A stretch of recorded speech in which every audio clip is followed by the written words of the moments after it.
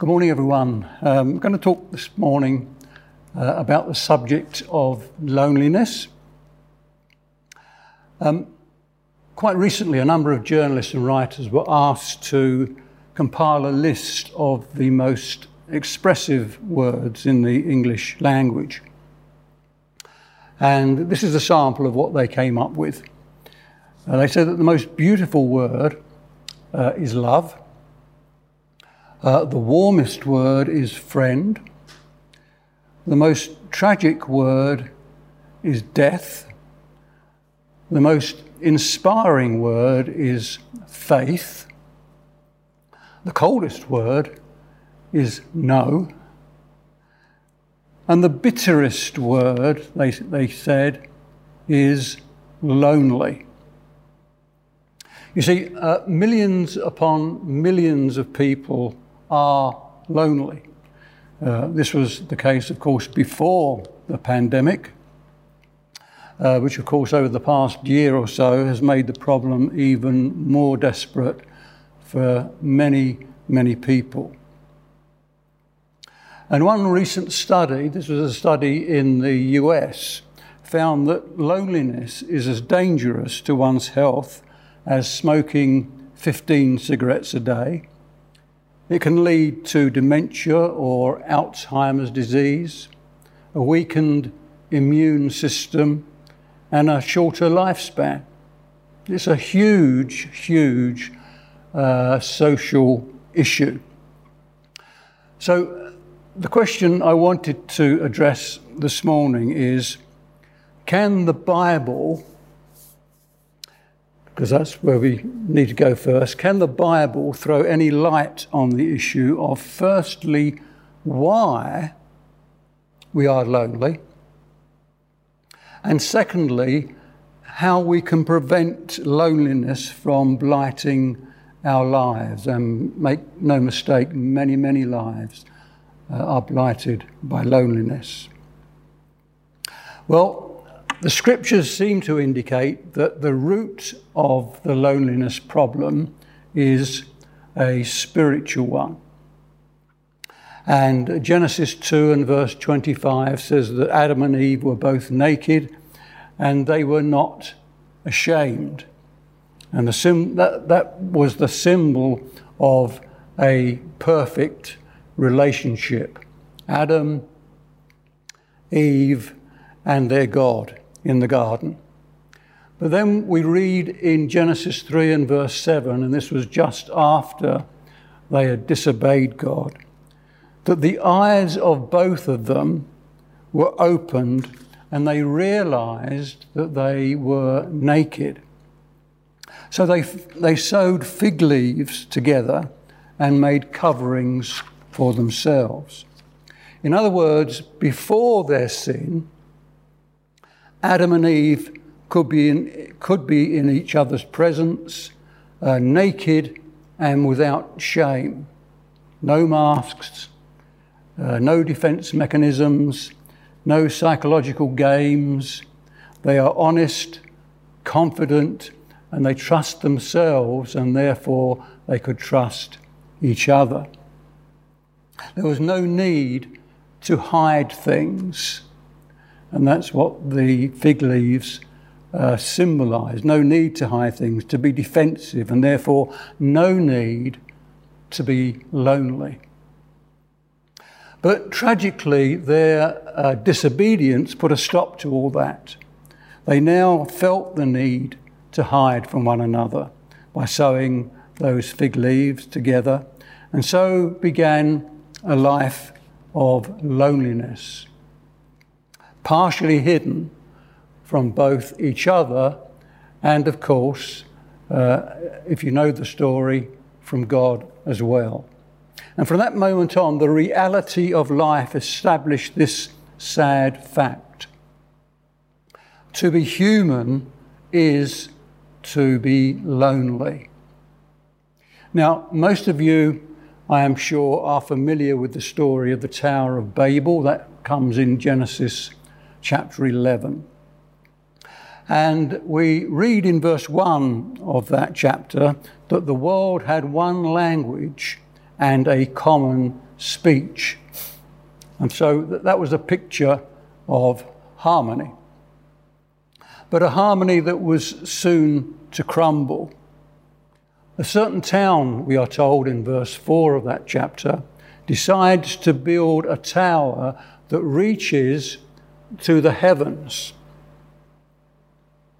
And God is not pleased, we find out, with this, and confuses their language, resulting in the people being scattered across the earth.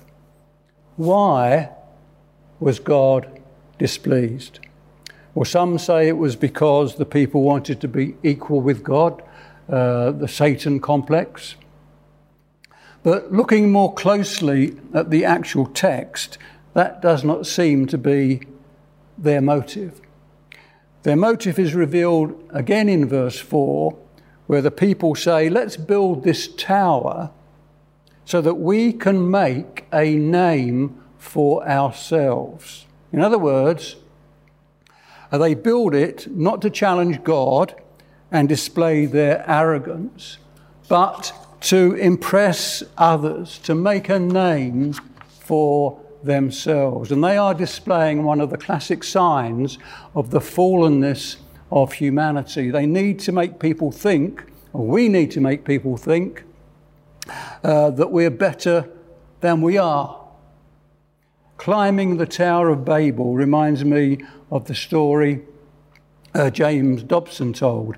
He said, whenever I'm tempted to become self-important, I'm reminded of what the mother whale said to the baby whale. When you get to the top and start to blow, that's when you get harpooned. And the Babel story is all about people who wanted to get to the top and blow their own trumpet. And God taught them that pride scatters. God opposes the proud, but gives grace to the humble, 1 Peter 5 and verse 5. He also taught them that through this story, that pride and pretense prevent us from understanding one another, from being able to love one another. And they found that they were all speaking a different language in Babel. It's one of the biggest causes of loneliness. So the question this morning is, how does the Babel principle happen in our lives today? Well, we live, as you know, in a world of global communications, aggressive advertising, and all-encompassing social media. And this sophisticated technological environment does a great job in convincing us that the ideal life is right there for the taking. And we are constantly bombarded with images of the good life that we are entitled to. Films portray the ideals of love and intimacy, showcased normally by the beautiful people, and cosmetic companies, plastic surgery clinics and fashion houses are all on hand to show us how we can become part of the good life. And many of the contributors to social media platforms often highlight how good life is for them. And the result of all this is that Mr. and Mrs. Average, which actually is most of us, come to believe firmly that we are the odd ones out. And this image, albeit a plastic image of the perfect life, fuels the loneliness in our own souls as we search for true connection and intimacy. And we say to ourselves, how come I live in a glass darkly, as Paul described, and they seem not to? They, so it seems, have solved the riddle of loneliness. And I must be among the few who are missing out on life. And that's what we are made to think, not realizing that loneliness is actually an epidemic that touches every single one of us, however popular we think we are with our friends. So this is where we've got so far. At root, we've said, loneliness is a spiritual issue. However, that issue is made to seem even worse by the culture of the society in which we live in the 21st century. But, sadly, the problem doesn't even end there. It's not only the world that heightens our feelings of inadequacy and loneliness. Can I suggest to you that sometimes the church can be, however unwittingly, guilty of the very same thing. Now that idea may shock a few of you, so let me explain what I mean. In our eagerness, talking about the church in general, in our eagerness to comfort and to encourage people, we are often tempted to make claims concerning the nature of God and what God is going to do in our lives that raise our expectations sky high, but actually do not represent a balanced view of how things really are. And the inevitable result is that many precious, faithful people have their expectations of what God is going to do in their lives raised by being told how He's going to prosper them, heal them, meet their needs, bring them relationships, draw very close to them. And in our desperation and loneliness, we hold on to these promises and build our hopes on what we have been told. And it is so easy, in the excitement of a Sunday meeting, I've been there loads of times, the inspiring worship and the prophetic words, for our expectations of God to be lifted to new levels of faith. It's a wonderful, almost ecstatic experience, isn't it, in which we are carried away in the buzzing atmosphere and excitement that a church with talented musicians and inspirational speakers can generate. Surely, we think in the moment, God has got it all in hand. But then we return home, close the door behind us, and slowly but surely it dawns on us that the problems, the pain, the broken relationships, the illnesses, the absence of God, the loneliness are still very much there.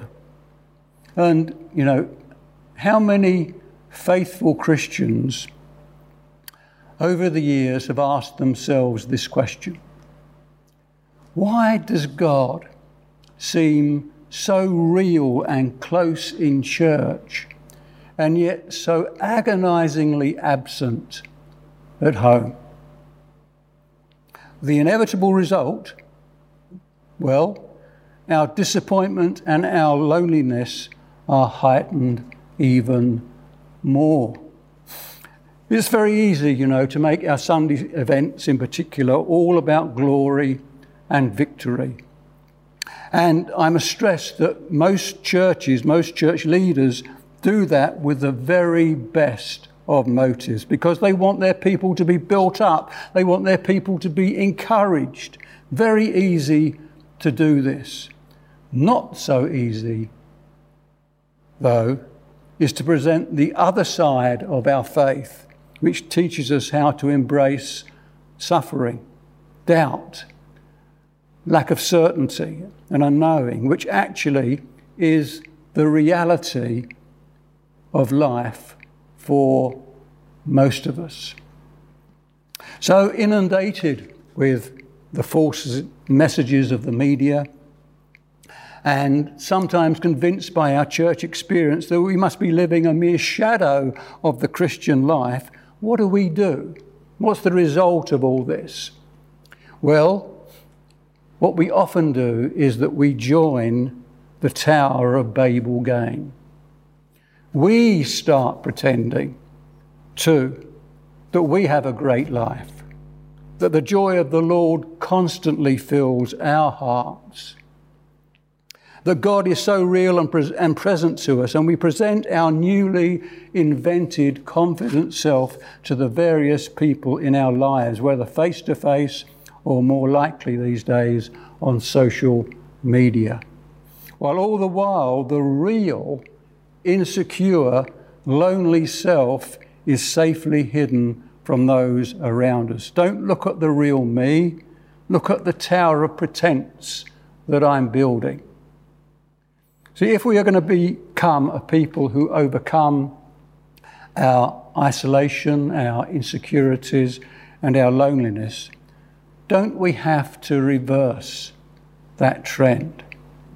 See, we have to see that temptation to impress others actually pushes people away, because building impressive towers means that we can actually never be known and never be loved. We've got to see that revealing who we are, including our weaknesses, insecurities, and yes, even our sins, actually draws us to others.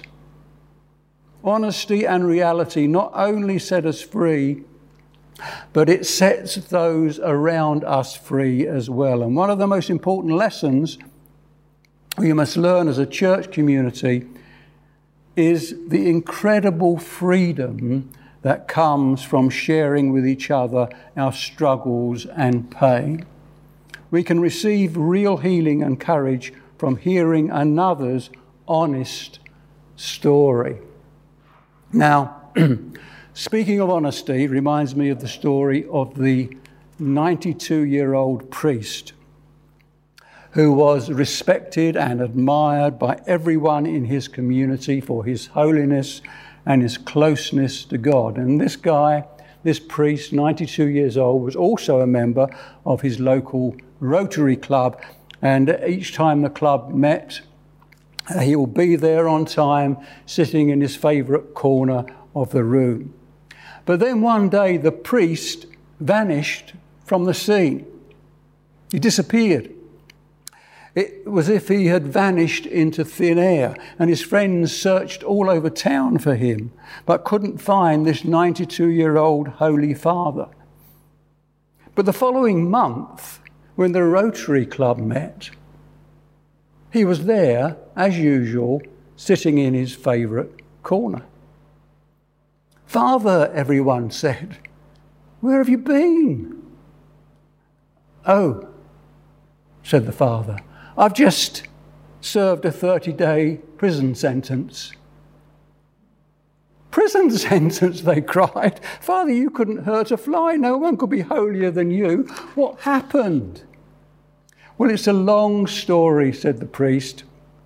"But briefly, this is what happened. I was going to go to London, and I'd bought the ticket, and I was standing on the platform in the station, waiting for the train to come, when this stunningly beautiful girl appears on the arm of a policeman. And she looked at me and she turned to the officer and said, 'He did it. I'm certain he's the one that did it.' 'Well,' said the priest, 'to tell you the truth, I was so flattered I pleaded guilty.'" You see, there's a touch of vanity even in the holiest men and women. And the point is, they see no reason to deny it. So anyone who deeply and honestly shares with us the struggles of his or her heart, his pains and fears, helps to make us more free. Why? Because their story is always, to a certain extent, our story. It's everyone's story. Now, when someone lays bare their heart, we see more clearly our own heart and our own pain and our own struggles. And that is always at least a partially freeing experience. How we could do more with honesty and less pretending in the church. And one of them, for me, one of the primary evidences of being filled with the Spirit of God is not speaking in tongues. Rather, it is a life of humility and love. Now, talking of speaking in tongues, the miracle that happened at Pentecost, when we remember the disciples spoke in the languages of all who were present, all the foreign visitors. In effect, that was the curse of Babel being reversed, turned round. People who were filled with the Spirit spoke language that all could understand. People who are filled with the Spirit have no need to build impressive towers to impress other people. We, like the 92-year-old priest, can speak honestly without feeling the need to impress others. And guess what? If we find that honesty and vulnerability, we will find that all that draws us towards people and draws them towards us. And when that happens, guess what? It lessens our loneliness. Every one of us, as I said before, in more or less measure, is lonely. That's the problem. Can we, and if so, how do we move towards a resolution of our loneliness? And the bottom line at the end of the day is that no person can actually ease the loneliness of our hearts.